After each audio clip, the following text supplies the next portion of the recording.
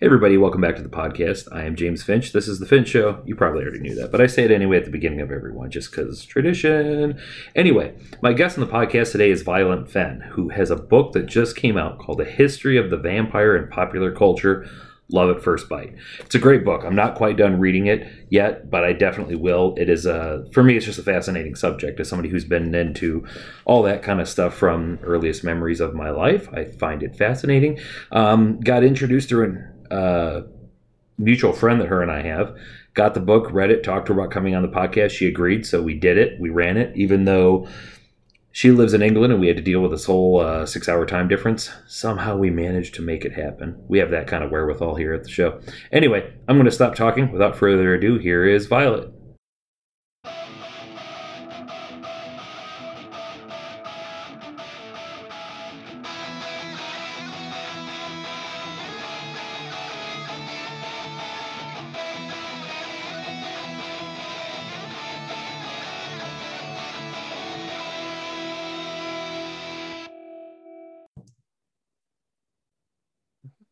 Okay, we're live. I am here with Violet Fenn. I'm really excited about this. I have your book, everybody, so everybody Yay! can see Thank you history of the so much. vampire and popular culture. And I love the tag, "The Love at First Bite." That is really great. To me, it's a fascinating subject as somebody who grew up very, very interested. Of course, my age, I'm a child of the Anne Rice novels. That Yeah. was sort of my introduction into the whole thing. But for you, where did the interest or fascination with vampires begin? Oh gosh, and it's so far back that I've been trying to think about this because I've been talking about the book obviously a lot recently, and it's so far back that I can barely remember. It actually came through music. I grew up in the 70s and 80s, and my first biggest love music-wise was The Damned, the punk band The Damned, and still is really. And a friend of my dad's, when couldn't have been more than 10 or 11, he was clearing out a jukebox he had and gave me a copy of New Rose by The Damned on vinyl. And I loved them. And they were just sort of getting into their goth look at that point. Dave Vania is the sole reason I've got a white streak in my hair. It took me years to do it, but I copied Dave. Cheers, Dave. So it went from that. And then I was born in 1969. So, when video recorders started coming out, we could record things that were on late at night. And my dad started recording the Universal horror movies for me. So they'd be on like in the middle of the night, and then my brother would watch them the next day because they're not really, as anyone knows who's seen them, they're not really horrors. So it kind of started with that, the Mummy's Hand and all that sort of stuff. And I got into the sort of literally sort of the gothic element of it, the look of it and the feel of it all. And it came from that because obviously the epitome of vampires to me is Christopher Lee as Dracula. So I saw his 1958 version of Dracula, and Hammer, all the Hammer movies. So it came from that. Music sort of kicked it off, and then because I was lucky, I grew up when goth was starting to be a thing, so I've grown up with it, and then it got into the old movies, because it's the old versions that I really love. Some of the newer ones are amazing, but yeah, late night movies, courtesy of my dad, is where it came from. Everything fun like this always has to spawn from our childhood. It's always got to be some kind of childhood memory. The thing that I find most fascinating about vampires, and you see this, I think, to an extent with zombies, but not near as much, is the variation of the interpretation. They can be interpreted so wildly. You can get into stuff like like Blade or Buffy the Vampire Slayer, where they're just demonic monsters, like almost like just eating machines. And then you can get into like the Anne Rice stuff, or even even the Twilight stuff, where it's more of a romanticized sort of. Out of those, which one do you have, one that you prefer over others? Oh gosh. Do you know what? There's so many. I like the more classic ones. Doesn't necessarily mean that they're the old ones, but the classic look. I love Francis Ford Coppola's Bram Stoker's Dracula with Gary Oldman. I mean, that's one of the hottest Dracs there ever was. Because it's not true to the book, despite the title. They play a bit fast and loose with the book. But that to me is the epitome of that look. So, but equally, I'm well known for absolutely loving the BBC adaptation of Dracula again from last year, and the Mark Gatiss version of Stephen Moffat, and with Claes Bang playing Dracula, because that came into the modern world. He's in the modern world towards the end of it, but they're still almost going by the old rules. So I suppose Dracula is my thing, Dracula himself. But what we have to remember is there is no template for vampires. It's been picked up over the years. You know, vampires have only existed for just over 200 years anyway, because Polidori came out with it in 1819. There was a slightly earlier one. There is a poem called Der Vampir by Heinrich Ossenfelder from the late 1780s, I think, a German poet. And that is the sort of first literary version of what we would recognize as a vampire. Unfortunately, he's a little bit rapey, but yeah, but it's getting towards the same thing. And then you've got Polidori, who basically turns his boss, who was Byron, into this idea of a vampire, because it was written on the same weekend that spawned Frankenstein. They were all, he was one of the group at the house when they were writing stories. So it's a new thing, because before that you had I always call them revenants, but they're more your zombies. They are literally undead that rise from the grave, and they feed off people. I mean, the history of it goes back millennia. But we've only got the sort of glamorous vampires that we know now, really, and not until Dracula in 1895, because Polidori's vampire was a gentleman, although a murderously blood-sucking one. And Stoker sort of set the template.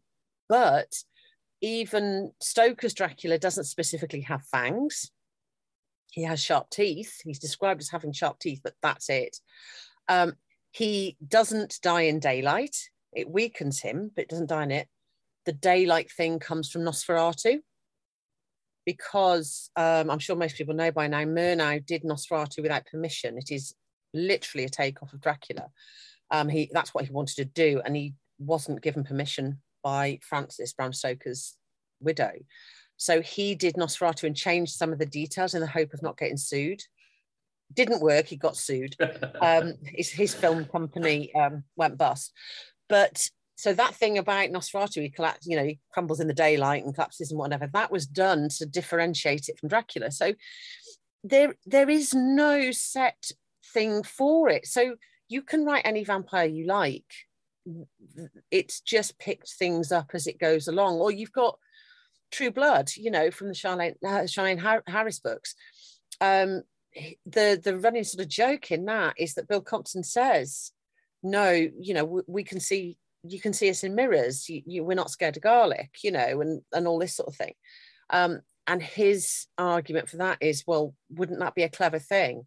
If you convinced humans that you can't see a vampire in a mirror, then if you can see me in a mirror, I'm not a vampire. So I always thought that was really clever. So this is where I realize I've gone completely rambling off, and I forget what the original point was, because I do tend to just keep talking once I get going. But yeah, I'm not sure you can say if there's a favorite specific vampire, because a lot of them have got really interesting takes. They're all so different. I love Underworld. I love Celine in Underworld. Blade is just hilarious because it's ridiculous, and I just it's so kitsch in its ways, and Blade's amazing. But by the same token, one of my favorite vampire movies ever is Byzantium, which a lot of people haven't seen. It's from 2012, and it's a British movie set at the seaside, and they're female vampires for a start, and they're really in some ways ordinary people just trying to get by. And I just love the difference, I think, the fact that they're all different. Well, and it's such a interesting interpretation that you can take something that, I mean, you just say the word vampire, and pretty much anybody in Western culture is going to know what you're talking about. They're going to know sunlight, holy water, garlic, silver, crucifixes, need a coffin to sleep in, and yet it can be a wide range of, you can make a vampire romantic movie, you can make a vampire action movie, you can make a vampire horror movie, and you can make a vampire kids movie. Yeah. You know what I mean? Like, it is so broad. I was I just mean, thinking that. one of the best ones is Hotel Transylvania. Yeah, I was just going to bring that up. I was watching that with my kids not that long ago, and I'm like, and I've got all the Anne Rice stuff in the back of my head. I'm like, and it just kind of like occurred to me. And it was shortly after that our both of our good friends, Jessica, told me about your book. And I'm like, well, that's just fascinating, because that was just kind of an idea that occurred to me. Like, it is such a broad subject. I mean, you can have two kids, here we've got Halloween coming up, and you can have two kids wearing vampire costumes for Halloween, and they can be two totally drastic interpretations of it. Yeah.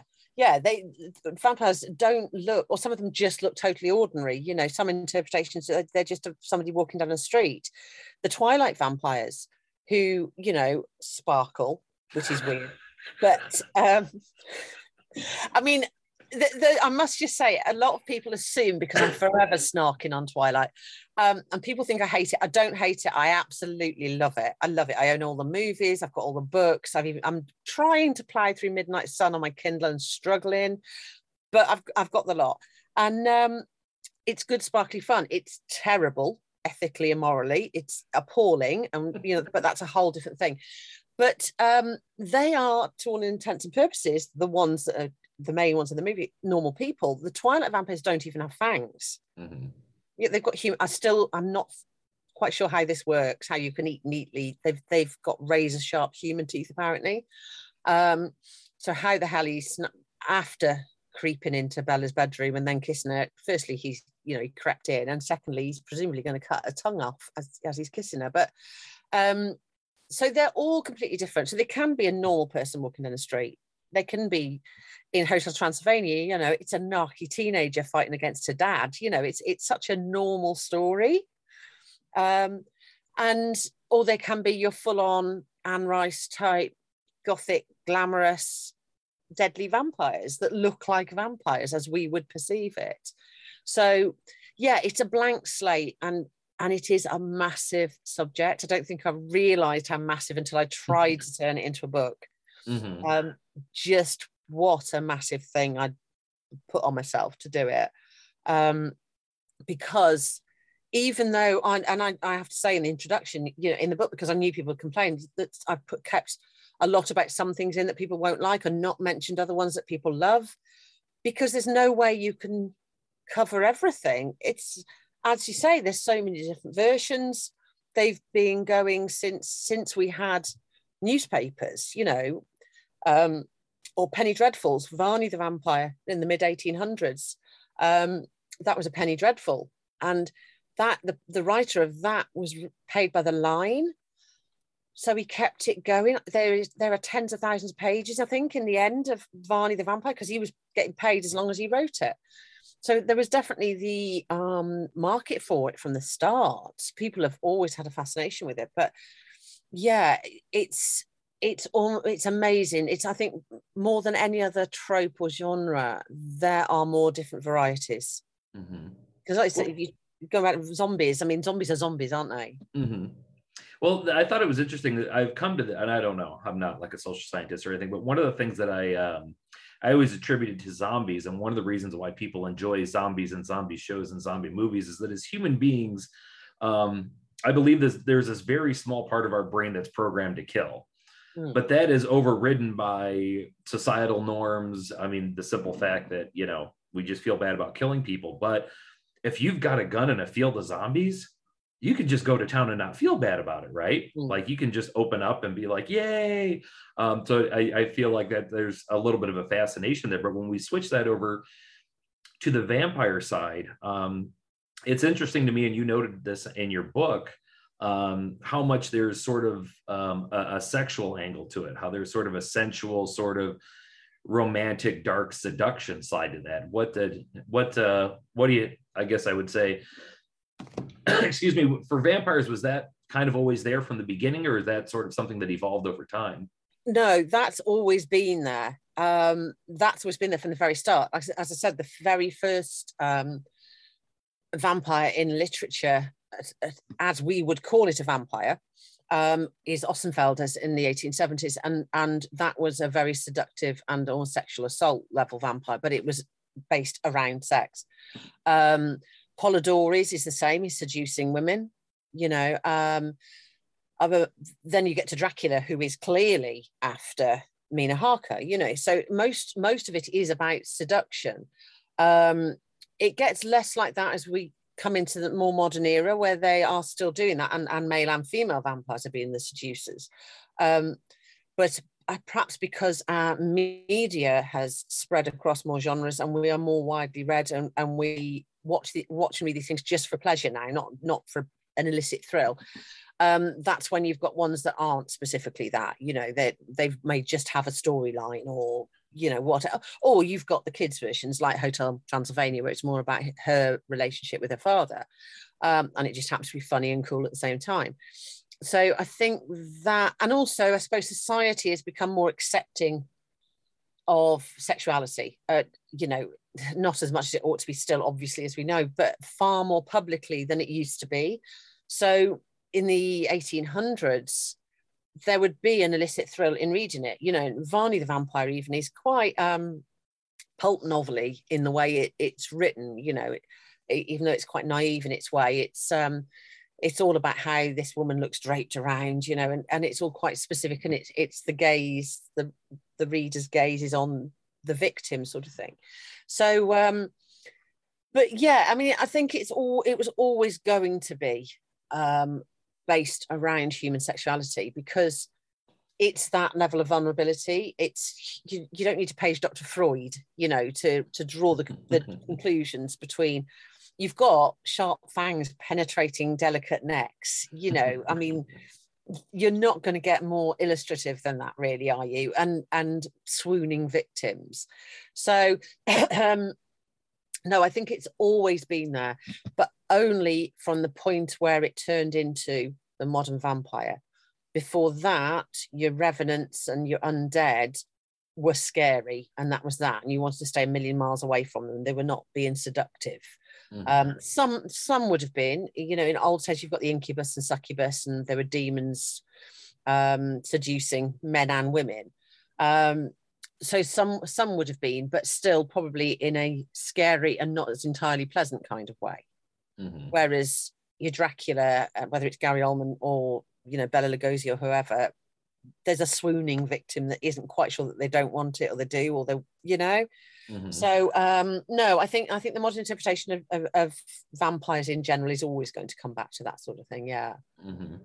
Well, that's what I thought was I had to go back, and I didn't even excuse me, I put the movie Blade on a couple weeks ago, and I didn't even end up watching the whole movie. I just felt like watching the open scene again, because I always kind of wondered if it was semi poking fun at that. Because if you remember the opening scene to that movie, where there's this guy just following this woman that he met, and she's like taking him to this like new swank, you know, dance club, and they going through these doors and these cadavers hanging, and he's like, well, that's kind of weird, but I'm going to keep following this woman because she's super attractive and she's taking me somewhere and into this dance club. And then what's all this stuff coming from the ceiling that's spraying, and oh my God, it's blood, and oh no.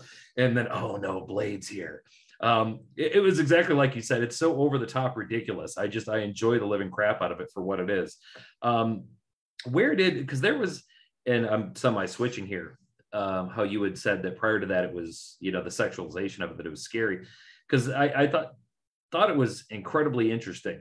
This, I believe it was in Eastern Europe, where there was kind of this vampire crazies, where people were like obsessed that those who had recently died were coming up. What was the story behind that? Yeah, that was Serbia in the 1700s, and there was Arnold Powell. I can't pronounce that myself. Paole, Arnold Powley. Died, but before he died, he'd said he'd been attacked by a vampire, and at that point they were still referring, this is in the 1700s, and they're still referring to undead, sort of risen from the grave people at this point.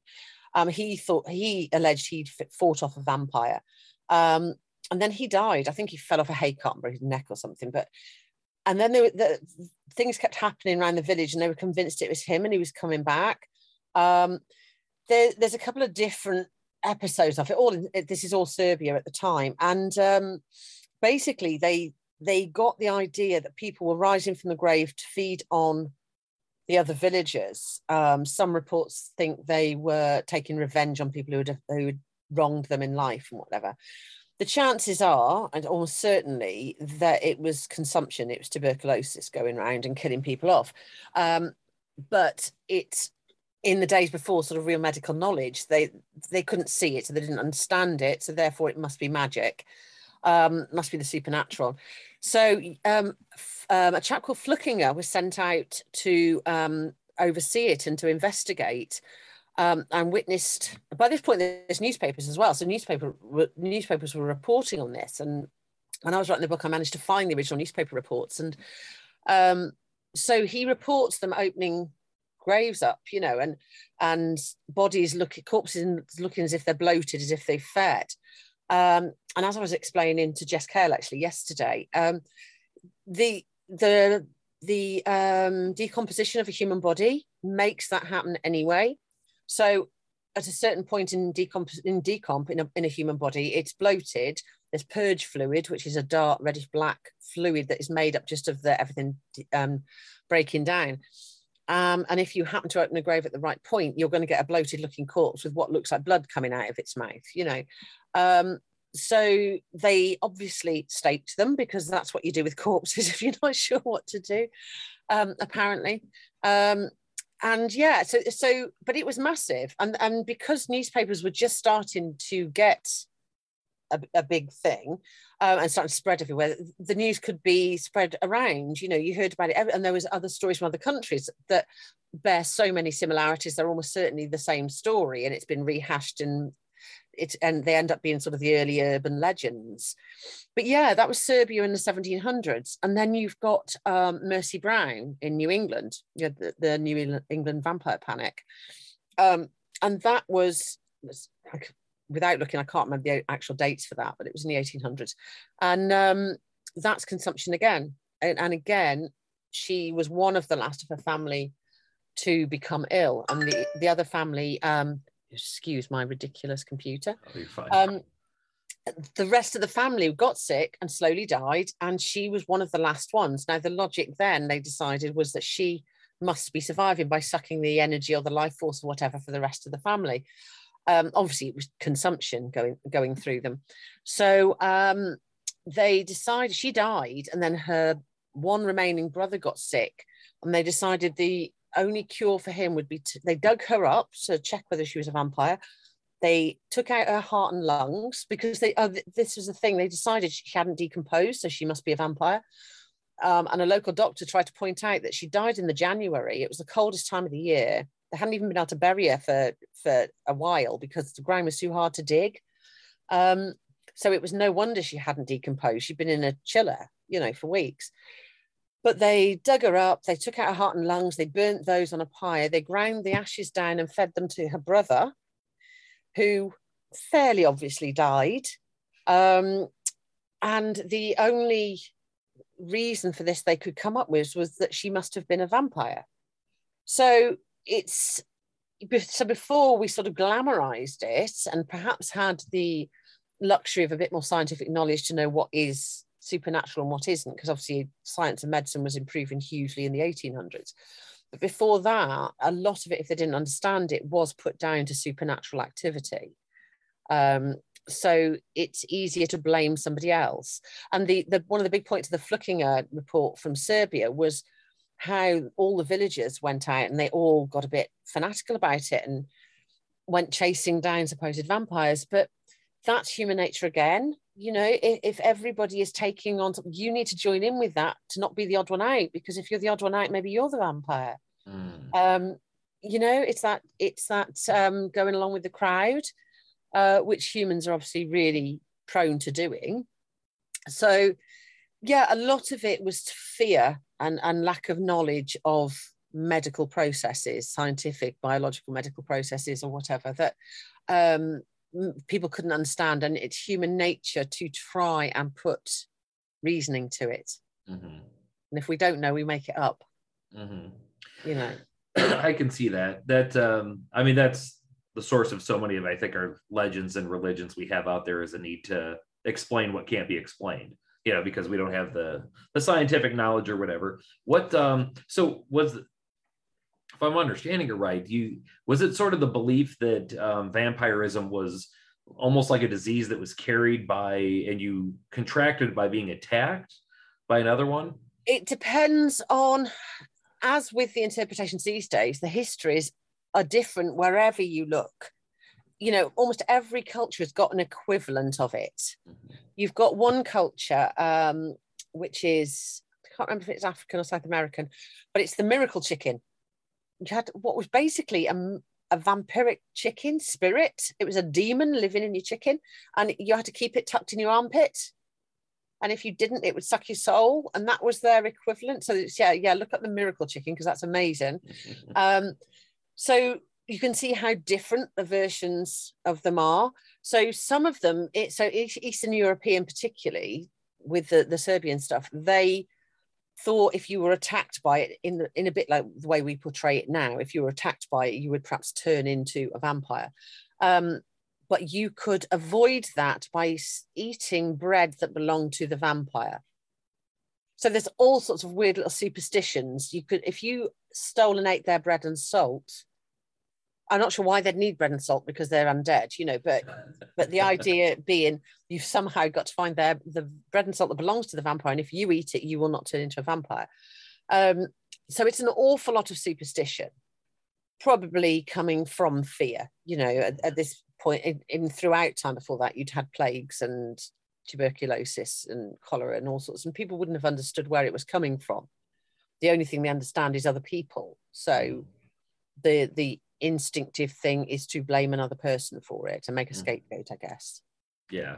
That cremating and drinking the ashes just blows my mind. Like at some point in time, somebody with a straight face thought that was a good idea. Oh. And then other people agreed with him. If he wasn't sick before, he would have been by the time he'd done that, wouldn't he? Oh, for sure. Yeah. You know, but yeah, that sort of thing, you know, what was common because they had no real medical knowledge. So I suppose in some ways it kind of made sense because they are doing a weird basic version of inoculation, aren't they? They think if you take some of it in, you might react to it and be able to fight it off. So the logic is kind of there, but yeah, no. Yeah, wild. One of the things I always thought was fascinating, and you see this a lot with vampires, is sort of what I guess I would call the vampire culture. You know, sort of this fandom that sort of surrounds it. And it's been interesting watching it evolve over the course of time, especially, like I said, being of the sort of the Anne Rice generation. I remember when the film version of Queen of the Damned came out, and I went to the movie theater to see it, and it was like a vampire convention. Like everybody who was there, and of course the Anne Rice vampires were the crushed velvet. Yeah. And the long hair and sort of I guess you'd call like 19th, 18th century gentlemanly, you know, sort of French aristocrat kind of, you know, and so you saw a lot of that. And then you turn around and when the Twilight movies are coming out, by then I'm in my 30s. And by then I'm just, you know, at first I've since I think grown up, but at first was sort of like fanboy offended. You know, those aren't vampires. Don't give me that crap. Mr. Sparkles over here. No, that's not how you do it, you know. Yeah. But you end up appreciating it for what it is, that, you know, it's another interpretation. And I guess it's one of sometimes with that, and I'm off on a side tangent now, you end up more upset with the fandom than the original art of work, you know, that's kind of where I came to with the Twilight thing. Like once I sat down, because the interesting thing is I read the first book, Twilight, before it was huge. You know, a friend of mine, like it had just come out, and a friend of mine, I'd never heard of it, didn't know anything about it. And a friend of mine at work was like, "Hey, I just read this book. It's about vampires. It's really good." And I'm like, okay, yeah. I'm not going to argue that. I did exactly the same, read it really early on. Yeah. Yeah. And I read it. I'm like, oh, okay, that's kind of an interesting interpretation. I kind of like some of the angles they took with it. And then it was like overnight, you know, the big, you know, teeny culture exploded all around it. And then you just have to be like, I don't like that stuff. You know, you can't openly admit to anybody that you like Twilight, or you might get beaten in the street. Well, if anyone's in that position, which I have been as well, there's I've got to give them a shout out. There's an amazing Facebook group called Twilight Sewer Posting. And it actually, the main group is Twilight Shit Posting, but there's an offshoot, Twilight Sewer Posting, and basically you're in the sewer and you can say what you like about Twilight, and it's a running joke that everyone loves it enough to hate it as well. So they snark and shred, but they love it at the same time. And they're an amazing bunch of people. There's thousands, and some of the posts are appalling. But I think a lot of people are self-aware enough to know it's funny. I mean, I've always said I love Twilight, but I love it despite its faults, not because of them. And mostly I love it because it did bring things out into the open and give it to a new generation of people. My kids watched it all, which perhaps they wouldn't have watched vampire movies otherwise. But yeah, it's an appalling vampire universe. That it's fun, but it's appalling. But yeah. It's always interesting with those sort of like as we move along, the way the interpretations sort of reflect the culture at the time, and I thought about that a lot, and I don't know how much I'm making a stretch here, but that kind of occurred to me.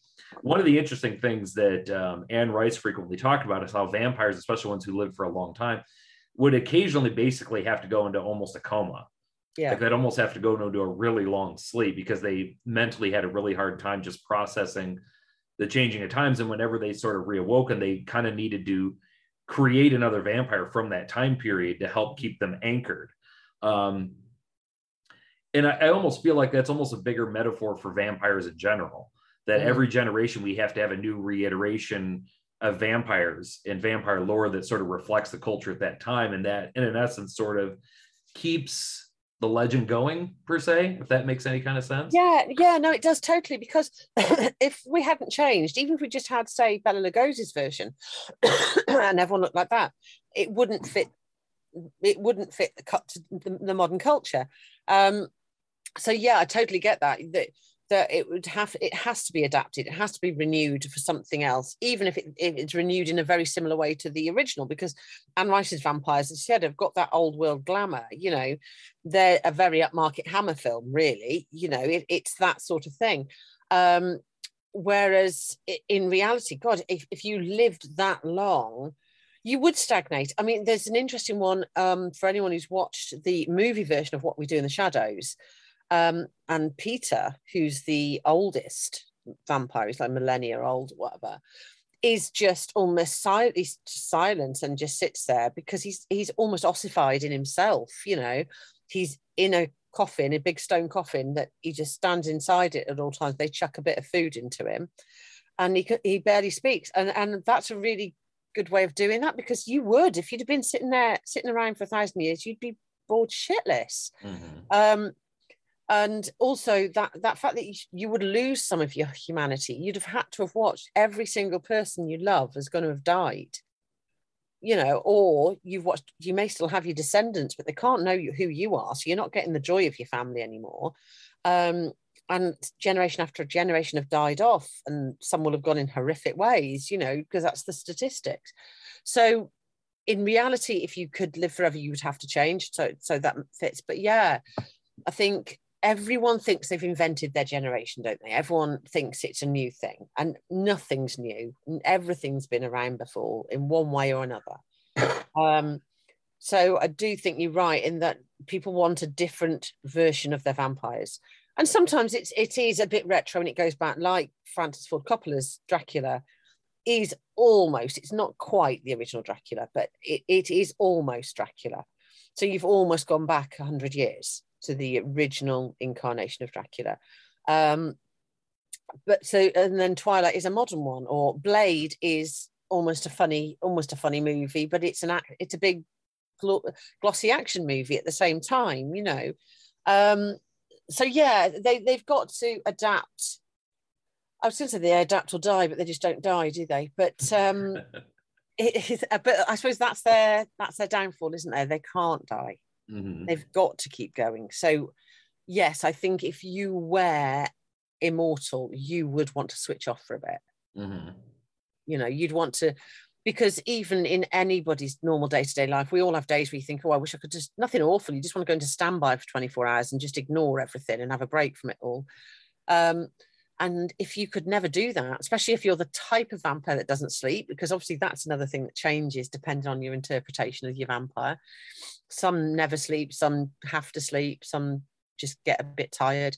So if you're the sort that can never sleep, it's no wonder Edward Cullen was a bit antsy. You know, he's a 108-year-old virgin and he can't even sleep. You know, he can't even sleep it off. So you'd be a bit snarky, wouldn't you? Well, at least he's not dealing with morning wood, so we'll give him that. But it would be made of marble. How has he not shattered it by now? We could get into the thermodynamics of friction, but I'm gonna take another exit. Yeah, I suppose if anybody who's met the crusty 90-year-old man going on and on about kids these days, imagine if you were like 390 years old. Yeah. Oh my Lord. Like, can you imagine somebody like Lestat looking at TikTok right now and just being like, oh, I think it's time to switch off for a century. Holy cow. I don't know. I think Lestat would probably love TikTok. He'd want everyone to look at him, wouldn't he? You're not wrong. he would want everyone to look at him. He'd be some cult influencer, wouldn't he? I'd follow him in a heartbeat. Oh, sure. Wouldn't everybody? I mean, I think I'd follow Armand maybe, because Louis needs a slap because he's such a crybaby. Shut up! Right. But yeah. So if you were going to live for that long, you'd have to. Oh my God, get a hobby or something. You know, you'd be bored, wouldn't you? Yeah, and you're absolutely right. You would be a total psychopath. Like, because there's that thing as well, isn't there, about vampires generally, regardless of the interpretation or what their rules are in their particular universe. It's not many of them that have got what we call human morals. You know, Twilight is the ultimate one of moralistic. It's so moralistic. It's a Mormon PSA, basically, that movie. If anyone knows your background, that's because the writer is, and so it fits that worldview. But the vast majority who've been around for a very long time have lost or starting to lose the morals. So you've got Lestat, you've got Miriam in The Hunger. You know, just is pragmatic. She's a bit sad when her partners eventually die off, but she cracks on. And that's perhaps as well the appeal of vampires, because we live in a reasonably moral world. We might not agree with the morals, but there are, and some of them are definitely stretched at certain times, obviously, you know, with war and all the rest of it. But human beings generally within individual cultures, we have got a set of social strictures that we live within. And that's how we keep it going. That's how we keep functioning next to each other. Whereas a vampire doesn't live with any of that. And maybe that is part of its appeal, in that they just do what they want. They take what they want, and we can't do that. So however much we'd like to, we can't do that. And we generally wouldn't, because we know the consequences. Most people, it's a running joke that I always think that most people are decent people. They are. So we don't do certain things because it would upset other people. Whereas a vampire is going to eventually, after the 2nd or 3rd century, you're going to stop giving a shit, aren't you? Because humans are just going to become pets that die, and you might neglect them a bit or whatever. You're going to slowly, your morals are going to erode, I think, with time. So maybe that's part of the appeal of them as well. Is they show us, we can imagine for a brief amount of time, we can imagine being able to do what we want. Nothing can hurt us. We can just do what we please. And I think that's as terrifying as it would be liberating. Really. Well, it's definitely an appeal to power, you know, when you think about it, like to be able to be that powerful, that because so much of what we do, I think even subconsciously, we do out of fear, you know. Part of the reason we're like, man, that guy, boy, if I could just go over there and sock him in the face. But you don't want to get arrested. You don't want to deal with the legal trouble. You don't want to deal with the social fallout. But if it matters to you, and human beings just literally become motes of dust that move slowly past you as you move along. Yeah, I think even if you were Mother Teresa when you became a vampire, by about, like you said, by about the, 2nd century or so, you'd just be like, I just don't even care. I'm just going to do whatever I want to do. Yeah. And because that feeling of superiority would eventually override everything. People in of themselves like to think they're superior to other people or other excuse me, other races or cultures or something like that. But when you had a biological reason to genuinely believe that, and everybody else is passing you by, and every single person you meet is weaker, more fragile, you'd lose that eventually. How could you not decide that you were the top of the pile and you could just do what you pleased? And also, by the time you've been around for millennia, you're invariably rich because you've been around long enough to, you don't need to eat or drink or whatever. You don't have much consumable cost in your life. You can steal the money and nobody can catch you, or you can earn it and you don't die off. So they're always invariably rich anyway, which is another appeal of it. You've got limitless strength. You're never going to get old. Of course, you're going to think you're better than everybody else. Why would it matter if somebody pushed in your way in a supermarket? You just shove them, because what are they going to do to you? What are they going to do? If somebody locked you up, you can break out. So yeah, it's I think most vampires would end up being very egotistical. They'd be sociopathic, wouldn't they? Well, and that's what I always thought was interesting. And again, I know I keep going back to the Anne Rice thing, but that's just my generation. The difference between Lestat and Louis in those books, and the difference in the way they viewed the world. And here was Louis, who was trying for a long time to sort of hold on to that humanity and everything, and even then that began to slip. By the time he got to the modern, or the time the books were written, you could tell he was kind of starting to, whereas Lestat kind of had a violent introduction to it to begin with, and kind of had a violent life prior to becoming a vampire. Viewed, to him, humans were rats, so you lived off them and did what you had to do. Yeah, Louis tries to hang on to his humanity. He doesn't want to be it, does he? And he tries and tries and tries to hang on to it, and then realizes, I think, he's got to sink or swim, and he's got to go with it, or it's going to kill him anyway, sort of thing.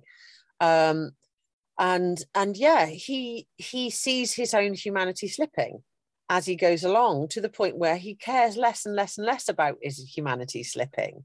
It matters less to him. Whereas you're right, Lestat, he just doesn't give a shit about anybody. He doesn't. All he cares about is Lestat. And that's it. And that last moment in the movie version, when it's him in the car and you realize it's just amazing. So yeah, it's weird. I think even the ones that you see are trying to hold on to their morals, although sometimes it does come around the other way. When you look at the Francis Ford Coppola version with Gary Oldman, the movie version, we realize in the end he is being powered by trauma. He wants his lost love back. He's a very sorry and sad character. Doesn't stop him being evil. He just wants to get. So you end up with a bit of a dichotomy. You kind of feel sorry for him, but he's still an awful person. So yeah, and I think that's probably what makes them so fascinating, because there are infinite different versions of them, that there is one to suit everybody. As we've said, even down to kids, you can put a small child in front of versions of vampires. And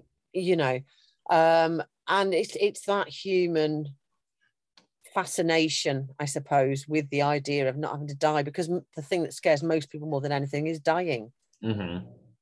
So I think that is the pull. It's the massive velvet gowns are obviously a brilliant bonus, and I'd quite like to wake up in the morning dressed in my swishing velvet gown. I think the major pull of it is the idea of immortality, because death or dying of either themselves or people around them frightens people more than anything else. So if you could avoid that, obviously what everyone forgets is the fact that does mean you would be alive forever. Right. What happens when you get to the end of humanity and everyone dies off, and then whoever's left knows who the vampires are, because you're all the only ones left. And then you'll die out because there's no humans. Right. It's quite a miserable existence, isn't it? Being there until the actual end times. So to actually live with the knowledge that you are stuck with it until the end is quite terrifying in itself. That's I always find that to be such an interesting sort of mental exercise. Like, if you were offered immortality right now, would you take it? no. And I have to say, I've thought it's interesting. When I was in my 20s, I'd be like, oh, hell yeah, let's do this. And now I'm like, oh my God, no. Like, No. that just sounds like a nightmare. That just sounds like it would be a slow mental death, is what it would be, because you just wouldn't be able to handle it eventually. Yeah, no, absolutely. And interestingly, it's the same, absolutely same in my 20s. Yeah, I'd have ripped your arm off for that sort of offer. I'm in my 50s now, and you'd think I'd be keener on it, but actually, no, absolutely not. I am happy with I'd like to live to a ripe old age, but I'm happy with there being a finite span of life and death. Also, what people always assume is that you will live, you would be immortal in some youthful, amazingly glamorous body. Well, anyone who's seen The Hunger knows that that's what David Bowie thinks he's got, and he doesn't. He suddenly ages. So Mhm. he has been made immortal, but what he hasn't been given is eternal youth. Um, so when he tries to when he stops feeding for a bit, and he suddenly starts aging, and he's going to be. It's not how it turns out, but he is going to be locked into a box just as a crumbling corpse for the rest of eternity. Mm. So there is that thing. And I asked an awful lot of people for this book whether they would take immortality. The vast majority of people said no, whatever the age, said no. One or two went with it and said, yeah, absolutely. I could travel everywhere. I could do whatever I want. You've got endless lifetimes. You could do everything. The vast majority of people said no, because they just can't comprehend that amount of time. And it only works if you are given, eternal youth as well as Mhm. eternal life. So, which then shows how self-obsessed, I suppose, humanity is as a whole, because we can't imagine being a little bit decrepit. We want to live it with a perfect working body or whatever. Mhm. So yeah, no. If you'd have asked me in my 20s, yeah, I'd absolutely snapped your hand off and bought a lot of black velvet. But in my 50s, no. There's going to come a point where I'm tired. I'm going to be Right. done at some point. Thanks. I'm tired now. Never mind what I'm going to be like in my 80s. Right. Well, I think about that. I'm like, God, if I was made into a vampire in my 20s, it'd be one thing. If you did it to me now, I'd be so angry. I'm like, you tell me I got to deal with bad knees for the next couple hundred years? Give me a Exactly. break. I, I, I get up in the morning. I'm not upright until I get to the door. I have to unfold myself. I don't want to do that every morning for eternity. Thanks. No, thank you. Uh, the do we know because you had said that like Bram Stoker's Dracula was kind of like set the template that we all look at. Hmm. What do we have any idea what his motivation or muse or creative idea was behind coming up with that? No, there's lots and lots of theories about it, but not really. His background at that point was interesting. He was a big friend of Oscar Wilde, who was prosecuted for homosexuality and went to prison, and eventually he died after he came out of prison, but it was sort of injuries and mental health issues from his prison sentence that really killed him.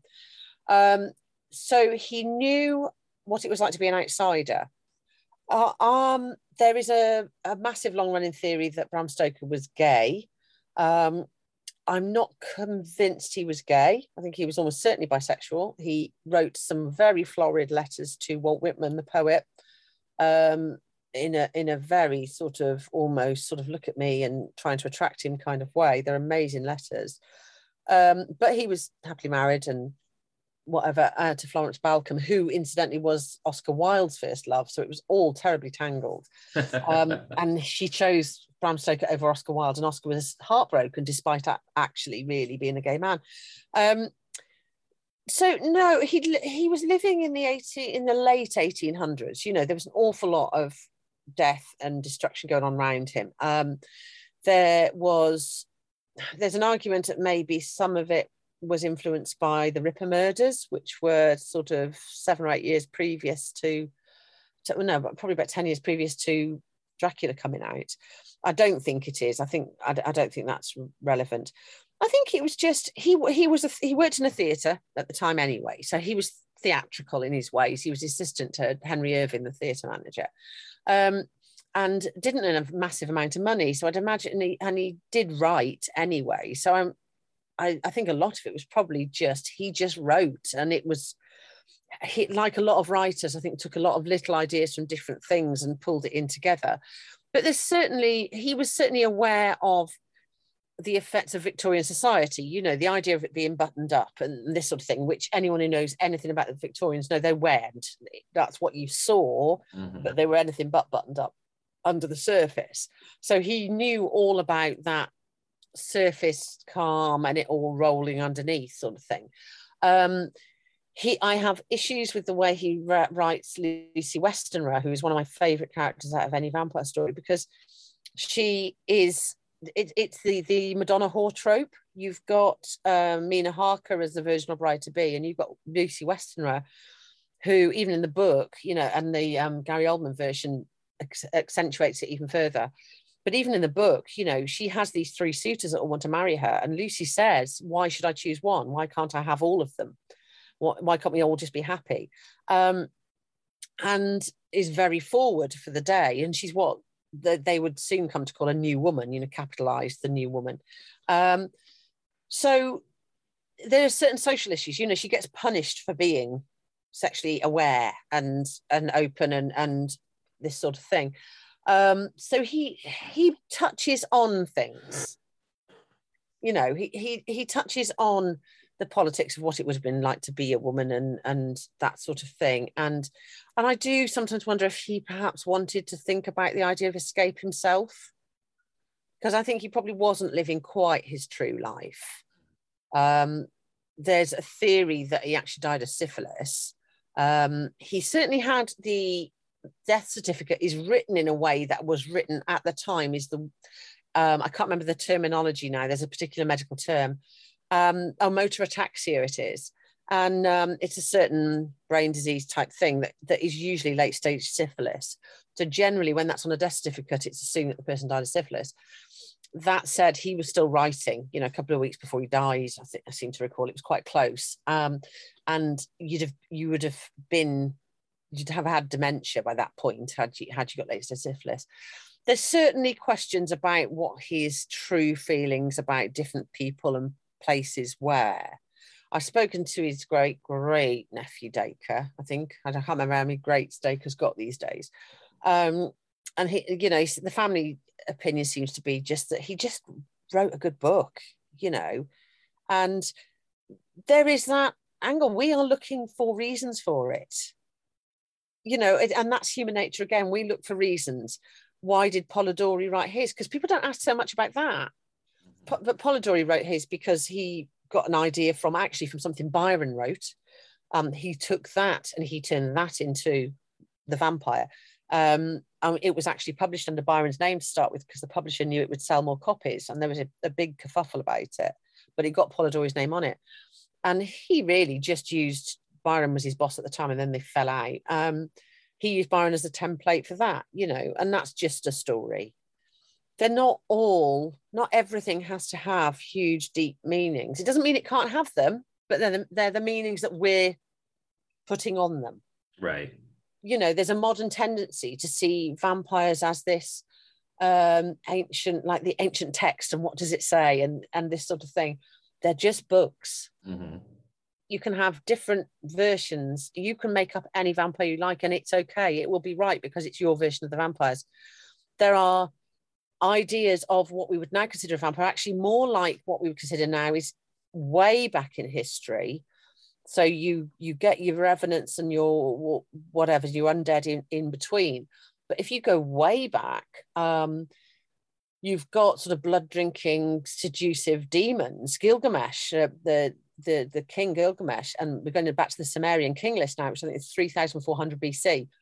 So a long, long way back. And he's written, I never remember which way around it is. I think he's a Lilu and the female version is a Lilitu, one way around or the other. And he's listed as that on the Sumerian king list.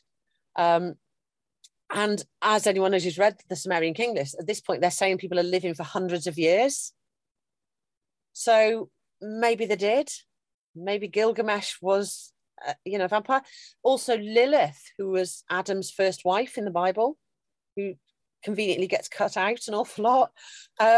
She was Adam's first wife, and she was created equally from the clay, and she's equal to him. But she refused to be subordinate to him because they were created equally. So she was cast out of Eden. And very rapidly, the stories turn Lilith into a baby-killing monster who drinks the blood and this sort of thing. So there are old stories. I think it's the Astraea, who is from the Sefer Hasidim, which is the Jewish book of the pious. I'm really dredging my memory of the right titles now, which I think is in the 13th century. She drinks blood through her hair. So there are blood drinking demons, and they were bringing them into sexuality even back then. King James, who's the same King James that wrote the Bible, that rewrote the Bible for the King James version of the Bible that everyone knows today, he also in the 1500s wrote the book of demonology, in which he goes into great detail about, he's clearly given this some thought, and he's working out the logistics of incubus and succubus and how a demon could steal a human man's semen and get it to a woman in order to use it himself to impregnate a woman and get there quick enough before it went cold. So this is King James, who's putting some real thought into the shelf life of human semen for the use of demons. So it goes round in circles. And the stuff people came up with back when they didn't have Netflix, you just sit and concoct the weirdest things, But this is the thing. Even King James, he was thinking about it. The Jewish books are mentioning things about it. The Sumerian King List mentions it. This is going in circles and circles over as far back as we've got records. Mm-hmm. So we have the privilege and the luxury of having more ways of spreading the ideas and the thoughts. We've got bigger and closer networks, mm-hmm. because 20 years ago I wouldn't be able to have this conversation with you because we're on different continents. Right. And now it's a normal thing. My brother lives in Italy and I live in England, but I just ring him because mm-hmm. it's so it means stories get passed on. And also in some ways I think it's a shame because stories amalgamate as well. Whereas if you look back, you've got these distinctive cultural versions. You've got your incubus and succubus. You've got your armpit chicken. You've got your weird bloaty corpses. But now they're all sort of homogenizing. So I think it's great when you get some that really kick it up. Like, come back to Blade. I love Blade. It's ridiculous. And if anyone has not seen it, there is an Adult Swim version of that scene. Mm-hmm. Which is amazing, and everybody needs to watch it. It's of that scene in the club. It's just wonderful. So you've got that, and it's all power to it, and things like What We Do in the Shadows. I dreaded the TV version because I thought that I love the movie so much. And Johnny Brew, who plays Deacon, was kind enough to contribute to this book, and we've ended up being friends. And I put off watching the TV because I thought it'd be terrible, but it's so funny, and that is normal life. That is bringing the creeptastic looking vampires. Nadia is such a goof. Mm-hmm. the look on her face, but she's got the rolling eyed look of so many women over the years. Like, what the fuck are they all talking about? and everybody recognizes their faces. Mm-hmm. So it's good when something like that is a bit different and it's not the cliche, because I think otherwise we're at risk of everybody just seeing the same thing. So yeah, that was me rambling off down my rabbit hole there. Well, and I'm sure you've heard they're rebooting the Blade series right now, and I'm really excited about that. I feel terrible. I can't remember the main actor's name that they signed to play Blade, but he's a phenomenal actor. He's done. I've only just heard about it in the last couple of days, and I don't know anything about it at the moment. But I know it's being done. That's all I've heard. So I'm excited about that. Right after that, were you ever were you ever a fan of the Buffy the Vampire Slayer series? Do you know what? That is the one that everyone's always shocked because I barely watched it. Mm-hmm. I was the wrong age for it. I did have to watch some of it to write this book because otherwise I wouldn't have known what I was talking about. And I loved it. What I saw, I watched some of it from the very, very beginning because that's what appealed to me. And I knew it was always on TV. I've got my brother's 4 years younger than me, so it's crossed over a little bit over the years. But I was probably that little bit too old for it. Like I said, I'm in my 50s now, so it was kind of, by the time it was coming out, it was a bit young for me. But that's a similar thing again. I mean, if you're going to have a high school vampire scene, have the vampire killer in the high school. Buffy, right. She would kick Cullen's ass, wouldn't she? Oh, yeah. Good night, Sparkles. That was because people of my age, that was always the thing, because I was like right at that ripe age. Like I want to say I was like 17, 18 when that show premiered. And everybody my age had a crush on Sarah Michelle Gellar at that age. And yeah. I mean, I could get into the thing. Like, it was really great that you had a show that was centering around a very, very strong female character to begin with. I mean, that was just great in of itself, culturally speaking. But it was funny that, they could do the whole vampires were unthinking demons because they didn't have a soul. But right off the bat, you've got this mysterious, brooding, handsome guy who just happens to pop in and save her at the last minute and then stoically leaves, only to find out, well, he's a vampire too, but he's different because he has a soul, and that's the burden that he carries. And then it triggers the female, oh, I could just fix him mentality. And, so it was that one. And then, of course, it splintered off, and Angel had its own series, I want to say for 4 or 5 seasons or something like that. And it's just kind of, generationally, it's legend. But I'm still waiting for Abraham Lincoln Vampire Hunter to claim its proper place in history that it deserves. We're not there yet. Time will tell on this one. Yeah. But I got a gut feeling. but some of these ones that are looked down upon at the time are amazing. Is it Dracula Untold? Yeah. The other one. Now that I loved that. Everyone said, oh, it's terrible. And it's just a bit of easy watching eye candy. I thought that was really quite clever. It was done because they did it, and they just went for it. You can tell it's a little bit over the top or whatever, and it's a bit naff in comparison to other ones, but they do it with conviction. So it's wonderful. Some different interpretations are just amazing. I'm totally going off on a tangent now. I saw an interpretation last week, a theatre version of Dracula, and this is this thing again about how people can change anything. Of course, Dracula's way out of copyright now, so people can do what they like with it. I saw a theatre version by a theatre group called Imitating the Dog, and it's called Dracula: The Untold Story. And the idea is there's only 3 people in the actual play. The centre character is Mina Harker, and the idea is it's set in 1965, and the idea is she has been killing people for the past 70 years since 90, and they say, well, Dracula was killed in 1895, but she was infected by him, so she kept going, and she's been killing people, and it's almost funny in places. She has been killing people. It's a moral thing again. She's been killing people before they could get evil, because this is a parallel universe that it's set in. So she talks about killing Mussolini. She talks about having a go at Hitler, and this sort of stuff. And that is so sort of Mina Harker is made to be the main character of that. And it's such a clever production. I mean, this probably only applies to people in the UK, but if they can see it, watch it, because it's amazing. The stage sets are incredible. But going back to the film ones, yeah, things like, the terrible versions of them, or even the Gary Oldman one, Keanu Reeves. I love Keanu. What the hell is going on with his accent? I mean, I'm British through and through, but I don't know anyone that speaks like that. But it doesn't matter, because it is kitsch and it's ridiculous, because these are blood-sucking creatures of the night. As far as we know, they do not exist. So they don't have to be clever or cool. Vampires are not cool.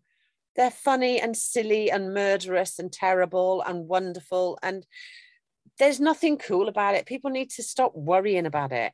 They're interesting and they're funny and they're fun. And that's what I think I really would wish people would get. They're fascinating. They are fascinating, because really they are an illustration of our own psyche.